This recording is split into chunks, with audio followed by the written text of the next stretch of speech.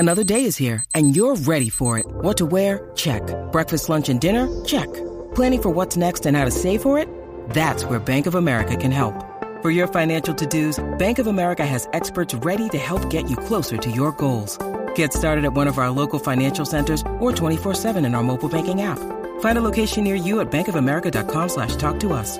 What would you like the power to do? Mobile banking requires downloading the app and is only available for select devices. Message and data rates may apply. Bank of America N.A., member FDIC.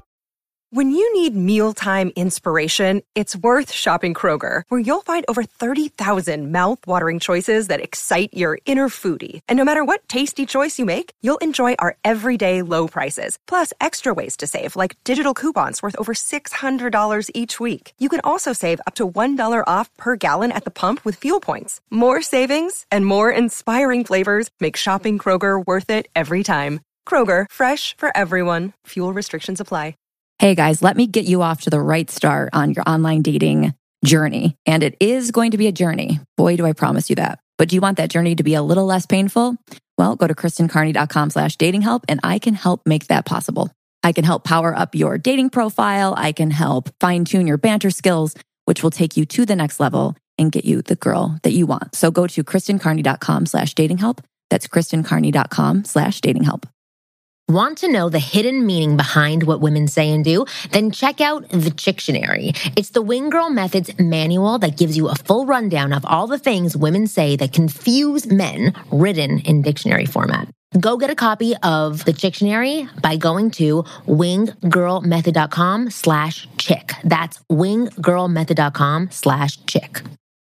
Coming up on this week's episode of the Ask Women podcast, we have dating coach Josh Hudson on the show with us, and he's going to talk to us about how to achieve your full potential as a man. And that means wiping out all the crap, all the BS, all the past beliefs, all the other stuff that is no good for you, getting rid of it and starting fresh with a better perspective and a better belief system in yourself. And Josh is going to tell us exactly how to do that. So keep listening.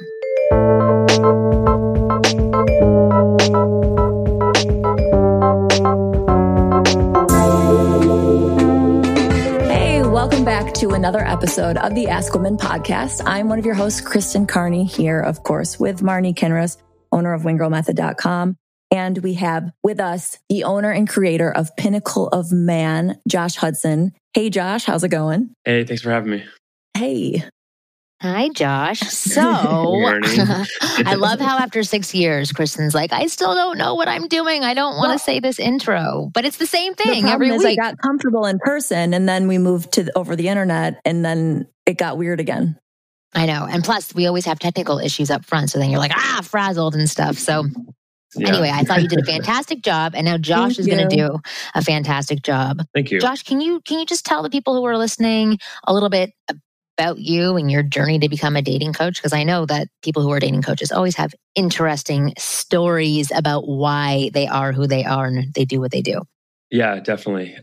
So much like a lot of people in the kind of dating niche, there is an original source of pain. I know growing up, I was super introverted. My first relationship was pretty toxic, to say the least. That's one word to describe it, at least. And, I was cheated on and I took it really personal. Oh, wow. Okay. And, it was actually, I was cheated on multiple times by her, took her back. And so that really kind of carved a wound deep inside me to figure out like what was going on, why was I cheated on? And it kind of started this place of pain of like trying to develop myself, but it really became, this wound turned into like more of a scar and a part of who I am. And it allowed me to change myself and actually help men go through and learn like how to become their best self and to really find, the right partner for them. What did you think you were doing wrong? Or that's what I was going to ask. Why did you get cheated on? At the time, like the time, the what belief that I have at the time or now after the fact? Well, let's hear both. Okay, good one. All right, So at the time, I just thought, I didn't know. I thought like only married couples, like after 50 years, cheat on each other. So I was like, I was shocked at first, and then I was like, obviously, since people are very egocentric, oftentimes at a early age of development, I was like, sorry, what age were you at when this happened? I was 17. 7. Okay, well, okay, that makes sense. And so I was like, hey, something has to be wrong with me. I mean, this guy, she basically left me for another guy. I was like, this guy has to have something that I don't, right? See, Otherwise, the adult in me, not that I have much adult, but wants to say, she cheated on you because you're a teenager and she's a teenager. Right, exactly. No, that's, I mean, simple. after going through grad school and my master's degree in psychology and being a therapist and all this other stuff and personal work, like, yeah, I can see that clearly now. Like, at the time, though, the belief I had was I wasn't good, right? So yeah, of course. And I'm sure, Marnie, you see this, like, that's a common wound to people in like dating relationships in general. Just what I have female clients as well, and just like not being good enough. And so that's my wound too. That's my gremlin that pops up. You're not good enough. No, it's mine. I claim it. I know it's everybody's. Yeah. That's the whole thing. It's very common, right? Yeah. So that really touched on that. And now after the fact, it's like just more of things happen for a reason. She had her own issues with her family and father and stuff like that, and we were kids, and yeah, it's much different now. Yeah. So how do people get to that better place without having to go get a degree in psychology and go on this huge challenge? Yeah. What's a better way to understand why people do cheat? Yeah, I mean, a lot of obviously education and reading, but also attending seminars, or obviously talking with a therapist or a dating coach who has gone through that or themselves, or has helped people heal those wounds themselves. So definitely going to see like a mentor. Yeah. Well, what was one of the most impactful things that did help you heal? I know it's like a ton of things that you were doing, but was there one aha moment or one statement that was made or one person that you talked to that did shift the way that you viewed that situation? Yeah, I would say twofold. I mentioned books, like I'm sure you guys have heard of the book, The 4 Agreements. Yeah. The first time, that was one of the first self-development books I ever read, and the agreement of taking nothing personal was like he really made it resonate for me. That like nothing anyone ever does is because of you, right? It's their own stuff, and so that, and then also seeing a therapist myself in grad school and working on it, and her showing me kind of the truth about human behavior and why things happen, and showing me counterexamples that I am loved, I am enough, with other people in my life. So. Definitely those two things. That's fantastic. Yeah, for sure. Okay. So now how do you teach other people to see that within themselves, separate from being cheated on? But one of the things that you had said in your bio was that you help people see their true potential for who they are. And I thought this was really interesting. I mean, I've been coaching people for 15 years, and this is at the base of everything that I do, is help them see that they are in control. They have the key. They have the power. They just have to unlock it. But it's been popping up a lot recently with the feedback that I've been getting from clients of mine, where they will say, you've helped me realize I have the potential to, like those exact words, to do anything that I want to do. So I want to get an understanding from you on like, how do you help people and the people who are listening find their real potential? Yeah. The how is a very long I know. No, yeah, definitely. That's like the whole teaching process, right? But I'll try to kind of encapsulate it down to a smaller chunk size bite. I would say there are certain areas of our life where we do feel confident, where we do feel we're enough, certain contexts. So if it's for a client that's, that I have, for example, who's amazing at their job, and they feel that they're enough at their job, but yet when it comes to relationships, it's different, right? So it's like showing them they have the ability to feel enough in a certain area of their life. And so really translating that area of confidence or those positive emotions to the other aspect of their life, and really showing that they have the capability, because we organize our life into stories more than anything. And people are often telling themselves a certain story about a chapter of their life. And so I go in and I help them kind of rewrite that story by doing some cognitive restructuring, basically just like taking other areas of their life and really translating it to the area that's kind of traumatized. So yeah, that's kind of the shortened version of it. Yeah. No, but it's a great version. Yesterday I was talking to a guy doing some banter stuff, and he was like, I'm so great at tennis and I'm terrible at banter. And I was like, but they're both a back and forth. That's it. That's the exact same thing. Right. It's back and forth. Great metaphor. Yeah, exactly. Yeah. Yeah, but so how did you help him then with the banter so that he would be okay with it? Using the tennis metaphor. Right, exactly. Metaphor is really powerful. That's a lot of the work too. It's like, I know Tony Robbins uses that a lot, but like using metaphors is like it kind of bypasses our conscious like defense mechanism brain right into our like subconscious brain. So it's so funny. I notice that when I get into debates or arguments with my husband, I tend to lean on metaphors as well. Because sometimes he can be a bit like narrow-minded and only see what's right in front of him, which I understand. So if I do, provide another context to explain an emotion that I'm feeling or whatever I'm trying to explain, if I do give an outside scenario, he can see it much easier as opposed to like diving into what he's so fully focused on. So yeah, I find that taking yourself out of the situation really helps. I did want to. Does that help when you do that?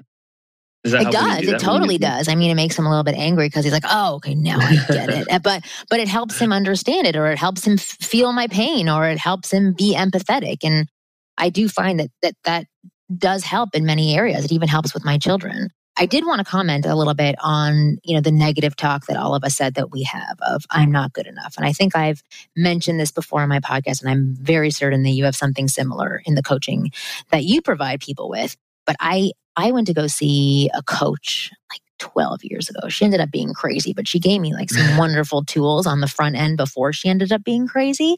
She had done Landmark and like all these different coaching programs. So she just pulled everything together. But one of the exercises she provided for me to help me soothe, potentially eliminate that negative voice was something called Noticing Your Gremlin. And it was a book that she had given to me. It was like a children's style book that was animated. But the instructions in the book were about how to get this gremlin, which is the I'm not good enough voice, to calm down a little bit. And basically, it's crazy after. After I'm like, what? I mean, what? Like, tons of crazy people have wonderful things to say. She just ended up having her own issues, which every coach does. That's why you go on this path, because you got your own shit to figure out. But so the gremlin exercise was basically the voices that are in our head are there to protect us. They're like our parents, right? So if it's saying you're not good enough or you're going to get hurt or whatever is going on inside of our head, it's there to protect us from potentially falling flat on our face. The same way that parents are trying to protect us. Don't go out too late because you might get killed or you might get kidnapped. Whatever it is, it's there to protect us, not to actually hurt us. And so the first thing to do is to recognize what is this gremlin and this little voice that's inside your head and what is it saying? And that takes time to notice and to pay attention to and see what the actual sentence is. And usually there's like 1 of 10 sentences for most people, as you saw from the 3 of us having a similar thought in our mind. But once you know what that sentence is, the assignment is to then get a visual of the gremlin that's saying this statement to you. And it's meant to look like an actual gremlin, however you visualize a gremlin. So I had given myself the exercise to notice my gremlin. And I said out loud before I went to bed, and I did this while I was rolling my eyes, thinking like, how the fuck am I going to see a gremlin? And I said, okay, tomorrow morning, I'm going to wake up and I'm going to see this gremlin that's telling me that I'm not good enough.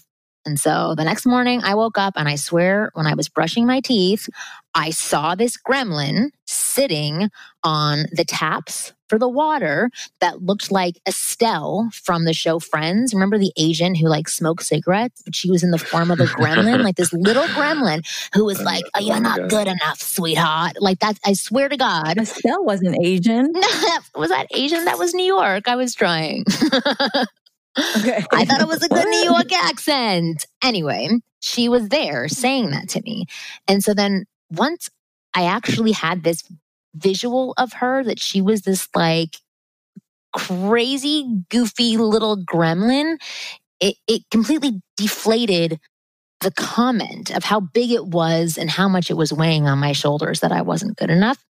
And so now, if I do get into moments where I have that overwhelming feeling of I'm not good enough, I can do a visual of her or pull up a visual of her, and then I can laugh at it to deflate everything so it doesn't seem so harsh and so big. And I think that that's a really good exercise for people who are listening, because I know that...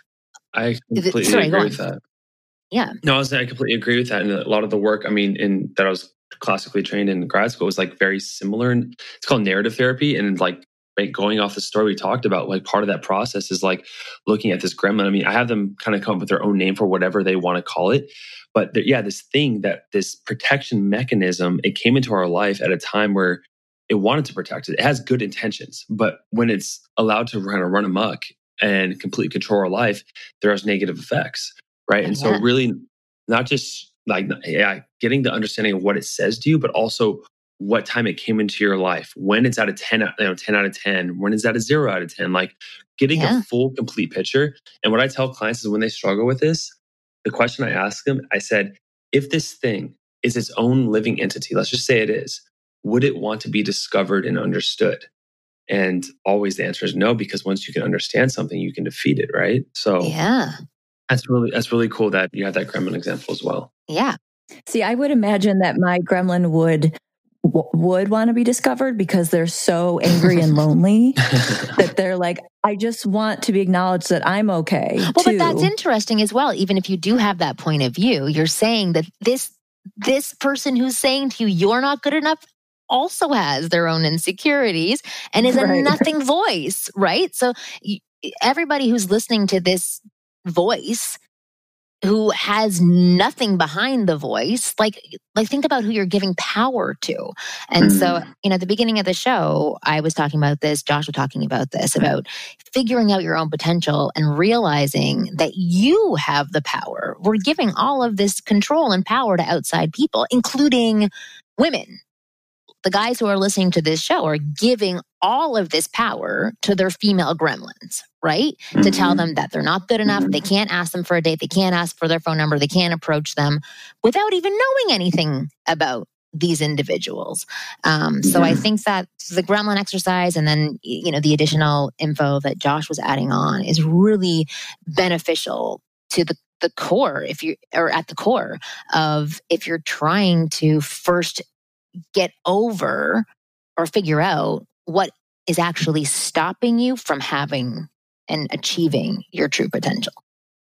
Well, this morning, I didn't know we were going to be talking about this, and I actually screenshotted a quote that it's really short, but it really hit me hard. It says, and I'm embarrassed for reading inspirational quotes, but it says, the moment you realize your worth, it increases. Oh, yeah. I love that. Which it's so simple, but it's like mind blowing to me. It's like, oh my God, true. yes. It's absolutely true. Right. So have you learned that yet? No. I'm still worth nothing, but at least I know one day I'm worth something. I will be amazing. For when you do realize it. Yes. Yep. What's so unfortunate is that a lot of these guys, as I'm sure you guys know, is they're going to base their worth off their tangible results and their experiences, right? And so in the realm of dating and relationships, a lot of these guys haven't had positive experiences. They're like, well, how can I know I'm worthy if I haven't had any positive experiences to base that on? Okay, so let's talk about that. How can they? Yeah, no, exactly. So basically, there's always to the rule. Always. I've never found one person yet. Maybe there is someone out there that they haven't received some type of love from the opposite sex, or some, that they're heterosexual, but that hasn't received some validation, some approval. And so really it's like when the gremlin has full control over you, it's like it puts that blinder on and you can't the exceptions. So you first exceptions and also recognizing that like, okay, well, you have this is the whole thing with your potential, right? And you're having of your own life is like, all right, you have a choice. You can choose to be, feel like you're not enough. And then what's going to happen? You're going to feel this way. You're going to think this way. You're going to act this way, which is going to give you the same results. So it's like, let's just put a mask on just for a couple of days and feel like to act differently, to feel that you aren't enough. Even if you're faking it, you start getting those positive experiences. They're like, oh crap. Like it challenges their overall, conception of who they really are based off those kind of the mask and also looking at the exceptions to the rule. That's what I do at least. Well, what if this person still has negative results? So let's say this person's like, fuck it. I'm going to smile at everybody. I'm going to bring everybody into my world. I'm going to ask how people are doing. I'm going to, shake hands with people. I'm going to make my barista smile. And they still get, from their point of view, like middle fingers up to them. Mm-hmm. What happens at that point? Yeah, so to be completely honest with you, I've never had that happen. Right. I would love to know how you would handle that because I've when someone's congruently, honestly, like happy and positive and confident, they get different. immediately. So, I mean, I would love to know where to have it because I haven't seen that. See, I haven't really seen that either in individuals. I have seen it in people who write to me, who believe those things and who've told me their backstory about never having a good situation. And then they say, I want a refund because this isn't going to work. And so I haven't seen it either. But I would say that for some people that sometimes there are other things to adjust and to tweak in that, just having the right mindset and a different attitude may not be helpful. So for example, it could be their outward appearance, could be something that is a little bit more superficial, that could be turning people off in some way. It could be their voice. It could be that they need to give people a few more moments to get comfortable with them. Like I have this one client right now who I've actually passed him on to another coach, like an NLP expert, because I have not been able to figure out what's going on with him. And it's actually like killing me that I can't figure it out. But he will try approaching people, try making friends. And I've listened to him. He's recorded what he's done. And he sounds confident. He sounds happy. But what I've realized over time is that he quits way too soon. So he is shorter. He is a different ethnicity than most of the people that are in his area. He has a little bit of a high-pitched voice. So there are things that maybe people are not too welcoming to right off the bat. But after listening to a few of his recordings, I realized that he was ending his interactions too quickly. So I have this method that's called OSA, which is approach people by making an observation, sharing something about yourself, and then asking a question. And if he wasn't getting a positive response to his observation, he would quit. If he got a little further and he could do an observation and a share, and he then didn't get a positive response, then he wouldn't ask a question. So he was quitting too soon. And so my advice to people who maybe are not getting a positive response right away from smiling and opening themselves up is that sometimes you have to show a little bit more about yourself. And it's hard when you feel beaten down. And then other people will be more accepting of you. Yeah, that's a great example. And I love that acronym you use. Also, it's some things we can't see from the recording is like, you can't see how he's feeling on the inside. There's a concept in therapy called transference. Maybe you've heard of it, like countertransference. And it's just the whole thing. Yeah, just with mirror neurons and how you've heard of mirror neurons. No, maybe I've heard of mirroring, but I don't actually know what mirror neurons are. There was a study. Like there was a study. And a mirror. Yeah, there was a study. There was a study done with these researchers and rhesus monkeys, and they had their brains attached to these like nodes, and it was for a completely different experiment. But the monkeys were observing the researchers eating, and then the same cells fired as if the monkeys were eating. And so the theory goes on to say that basically, whenever you feel an emotion, let's say someone feels anxious or nervous, the girl's going to feel it, right? It's just going to, the girl's not going to know what the feeling is. She's just going to be like, oh, this feels creepy or awkward or weird. So guy's having these conversations and he's talking normal, but he feels completely terrified on the inside. The girl's going to feel She's going to feel terrified. Okay. Mm-hmm. And so if the guy's relaxed and he's, quote unquote confident, but like relaxed and just at ease, that feeling is going to come off as well, I believe so. Yeah. And I think it's like a consistency thing too, because this wasn't a flirting situation, but I'm going to this gym and it's pretty small and the owner's there really frequently and he's not friendly at all. And he's a cop and he's just like the dude that, if he pulled you over, he would be a dick. He wouldn't laugh at any of your jokes. He would definitely give you a ticket and a punch in the face. Like he just sucked. And so there was something about him, and not in like a special way, but there was something about him that I just wasn't going to allow him to have that energy over me. And so not every time I go to the gym, but most of the times that I'm there, he's there. And it took me about like a week worth of going, not like, 7 days total, probably over the span of 2 weeks of going and seeing him and consistently smiling and consistently almost making him uncomfortable with how comfortable I was with him. Right, I love that. Yeah. And so finally he broke and he was like, are you related to, and he started a conversation because he knows my name from the computer every time I sign in. And so he was like, oh, cool. Yeah. I'm so glad you're here. Thanks for, your business and blah, blah, blah. But it took me just pushing it to that like almost not annoying, but just to that part of like, he saw that I'm not phased, and it made him comfortable with me, which I love think it. was really impressive. Yeah. Well, let me ask about. Oh, sorry. I just want to ask you a quick question because I love that story, Chris, and I think it's wonderful. But let's say that you are not that confident in yourself. Let's say that you are a nervous wreck, and that just can't be controlled for you. You've had so many experiences where you're rejected or you become frustrated, or even that it's a gorgeous girl that like you're tongue-tied around.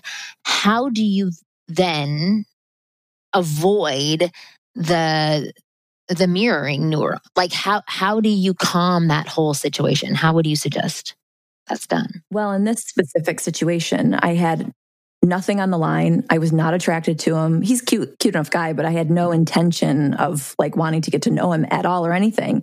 I just didn't want him to spoil my mood every time I was there. So I think the key in this situation can apply, but I know it'll be more difficult, but it's to have no cards in the game, have no stock in it whatsoever. Because if he didn't like me, I literally could care less. I don't ever want to go on a date with him. It was just for the sake of, I want this to be a pleasant experience at the gym. I am a nervous wreck kind of at the gym. I'm not comfortable. I'm not confident. I'm embarrassed. I'm afraid people are looking at me or judging me. And so I wasn't allowing that to penetrate my mind with this guy just because my experience is already uncomfortable enough as it is. I don't want him to add to it. And I'm like giving him my money. Like it's his business. He owns the place. And so it was more almost like a stubborn thing of, I'm not going to let this ruin shit for me. And I don't care what the results are really.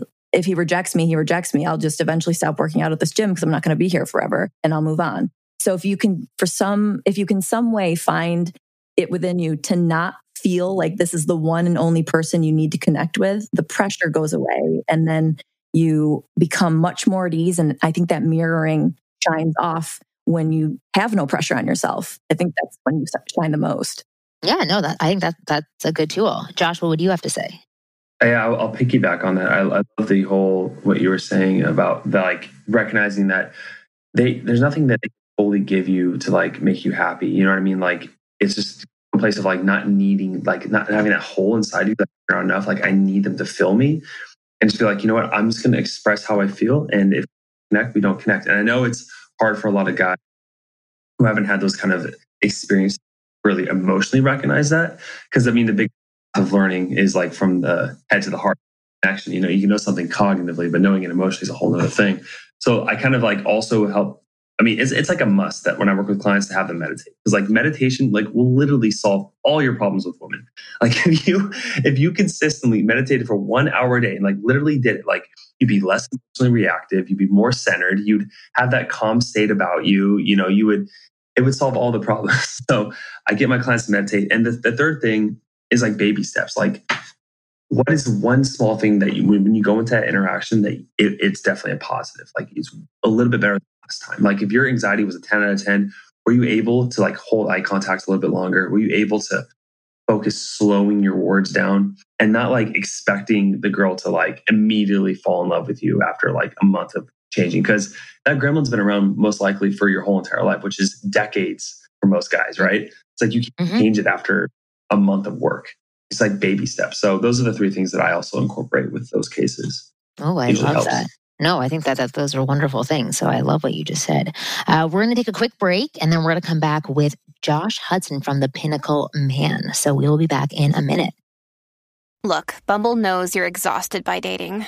All the must not take yourself too seriously and 6'1" since that matters. And what do I even say other than hey? Well, that's why they're introducing an all-new Bumble with exciting features to make compatibility easier, starting the chat better, and dating safer. They've changed, so you don't have to. Download the new Bumble now. Hey you, this is Marnie, and thanks for listening to the Ask Women podcast. Hey, do me a favor. Take a quick moment to give us some feedback on our iTunes page. We'd really love to know what you think of us. And also, give us 5 stars, just because. All right, we are back, and we are talking about how to achieve your full potential and how to get rid of all those crappy gremlins that are holding you back from the amazing success you should and could be having with women. So I wanted to get to some questions from our listeners. So here's listeners, sorry, from our one listener that we've been doing 300 plus shows for over the past 6 years. Love you. Yes. Thank you, Joe, whatever your name is. So here's a question from Eddie. I'd like to ask your opinion on dating across cultures. A bit of backstory, but I had the privilege of meeting a girl from Jordan quite a while back. We dated for 7 months. She was passionate, funny, humble, sweet, and educated. But in our case, she knew her extended family would never accept us. When she ended things, I tried to be as graceful as I could about it and took it with class. But during that time, I really developed a fascination and appreciation with other cultural backgrounds. I've since dated a few ladies from India and Pakistan. And one thing I found while dating someone from another cultural background is you never run out of things to talk about or stop learning. But in all instances, I think it was kind of blind luck as I met all of them online. I'd like to up my game and try to make an approach in person, which I guess is where I feel I need work. I'm not the most confident guy in person, but if I already have chatted with someone, it's way easier on a first date. That's what I'm trying to change. Anyway, sorry for the novel. Kind of a very deep topic. Eddie. Yeah, it wasn't that deep, Eddie. Yeah. It wasn't that long. I've read pamphlets longer. Okay, so first, let's talk about dating across cultures. Are there pluses, minuses, pros, cons, things to be cautious of? Any of that? Josh, I'd love to hear what you think. Yeah. Personally, I've only dated across cultures in my own life when I've been traveling. There's not a lot of people that kind of come here, San Diego, that I at least know some different cultures. A lot of Brazilians here, but in the few clients that have worked with across cultures, I think religion probably plays the biggest role. And so I'm looking at dating across cultures, like it only affects long-term dating prospects, in my opinion. I don't know what you guys think about this, but in terms of, I agree. I'm also a therapist, right? And so I do work with married couples and stuff. And one of the things that, breaks apart the most, besides money, besides kids, besides sex, is religion and spirituality. One of my long-term girlfriends, we couldn't work out because of her religious beliefs. And she wanted to donate the money to the church. She said that her kids had to be, Baptist Christian. And I was like, well, I was more open, right? And so when it comes to religion, spirituality, and dating across cultures, I know that if you see that person as a long-term partner, you really have to recognize the difference in values and see if you guys can compromise on that in terms of long-term dating. I'm not sure what you guys think about that. Yeah, no, I completely agree with you. Have you had any clients that have dated women from other countries where you've seen that there was a difference in the style or mating dance? Have you seen any differences there? I just know with more conservative cultures, it tends to be a slower process, right? I'm sure you guys have said as well. The only clients I've really worked with that dated from other cultures were like Asian cultures and European. And the problems came more along the lines of just the long distance, not really the cultural differences. I think it's probably the age though, too, because a lot of those clients were younger. And I know when the younger generations, they're less impacted by, I think, cultural norms, at least on the whole. But I haven't really noticed much of a value conflict. I'd love to know what your guys' thoughts on that are, though, if you had experience with that. Well, it's funny. I remember I was coaching this one guy that was in Egypt, and I was instructing him on how to be bold and confident and just talk to this woman who he had an on and off relationship with in his office for 2 years or something. He wasn't sure if she liked him, blah, blah, blah. So I just said, I didn't instruct him to do this in her office at work, but I told him to be bold and ask for what he wanted. And he ended up barging into her office and just making his statement, which was fine because as he did it. And the woman looked at him and said, "Oh my God, you sound so American right now." And so that was my first encounter with, maybe this doesn't work in all cultures, but he did get his response. So even if it was something that was out of the norm for her because of their culture, it still got him the result that he needed, which was an answer to, do you want to be with me or do you not want to be with me? So I will say that I do agree with you that the only main difference that I've seen in dating women from other cultures or even in other places is just the pace at which you can go. I will say that people, or at least it seems like it, and I may get slapped in the face for saying these things, but for women who are in India, it's not that it's more superficial, but like the front end game has to be stacked with some status pieces that they do have. Not all of India, obviously, but there is a portion of, at least from my clients, where those things are of higher value, more so than your communication style and how you represent yourself. So I think that the status piece comes first, and then all of the other stuff that we teach about, I think, comes second. But I don't know if that's actually true. I'm not there, and I'm also not an Indian woman in India to comment on that. But I did want to talk about the other. Oh, sorry, go on. Well, I just can say from the guys that I've started to work with on the banter stuff, they seem to be, and I hate to say they, but it does seem to be a cultural thing where it's more of a Middle East kind of thing or something, but it does seem quote unquote shallower, where I always, for the most part, hear from those guys. I would say 8 out of 10 of those guys that contact me will say, I want a girl who's really beautiful, and that's basically essentially it. And so I kind of agree, but I wanted to add something in with the cultural thing as well, as I think that dating across cultures is almost the equivalent of dating someone in a different age range. So a lot of people, when they date, they're like, I couldn't date someone who's 15 years younger than me because we didn't grow up on the same TV shows. We don't have the same histories, a lot of things in common, etc. So I think if you have a special connection with someone in another country, I think that's a good way to jump in. But I don't think you should just look specifically in other cultures unless you're just so beyond interested, because there's not going to be that thing to link you unless you just are natural souls or soulmates or something like that. Does that make sense? Well, it's interesting because that's not where I thought you were going with that statement. I thought you were going to say there's some more barriers to entry based on your beliefs of who you should, who you think you should be with. So for guys who want to date younger women, they sometimes tweak themselves to seem younger or be younger in order to attract younger women, when actually it's more attractive for them to be who they are, the older and wiser man. And I would say the same thing for dating across culture. It's not about bending yourself to whatever that culture is. It's still about respecting and understanding that culture, but also still respecting who you are as an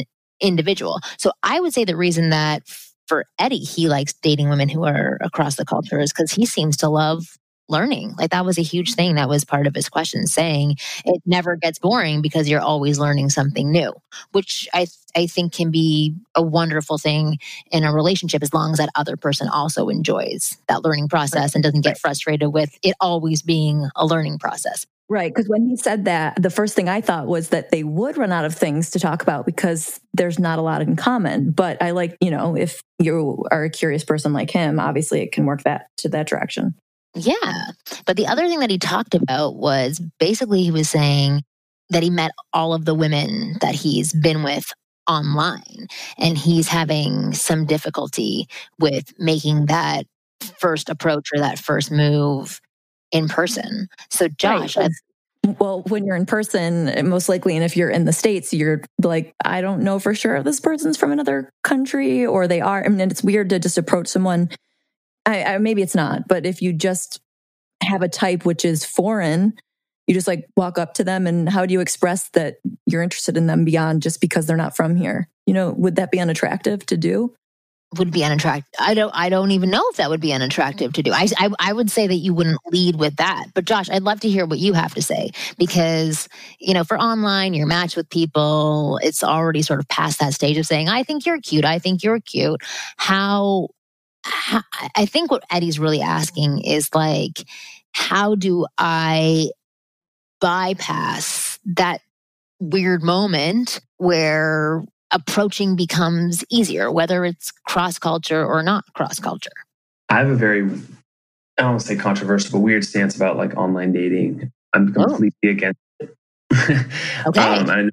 I know a lot of people are pro, and some people even meet their future husbands or wives on there. And I'm not saying that like that's not okay, but I'm just saying like, if I was working with Eddie personally, I would actually gather or maybe even pursue the hypothesis that he's using online dating as a means to avoid rejecting or putting himself in situations in person that make him uncomfortable. I could be wrong. But it's part of it for sure. It's way easier to do it online. It's way easier to troll people online and bash people online, of course.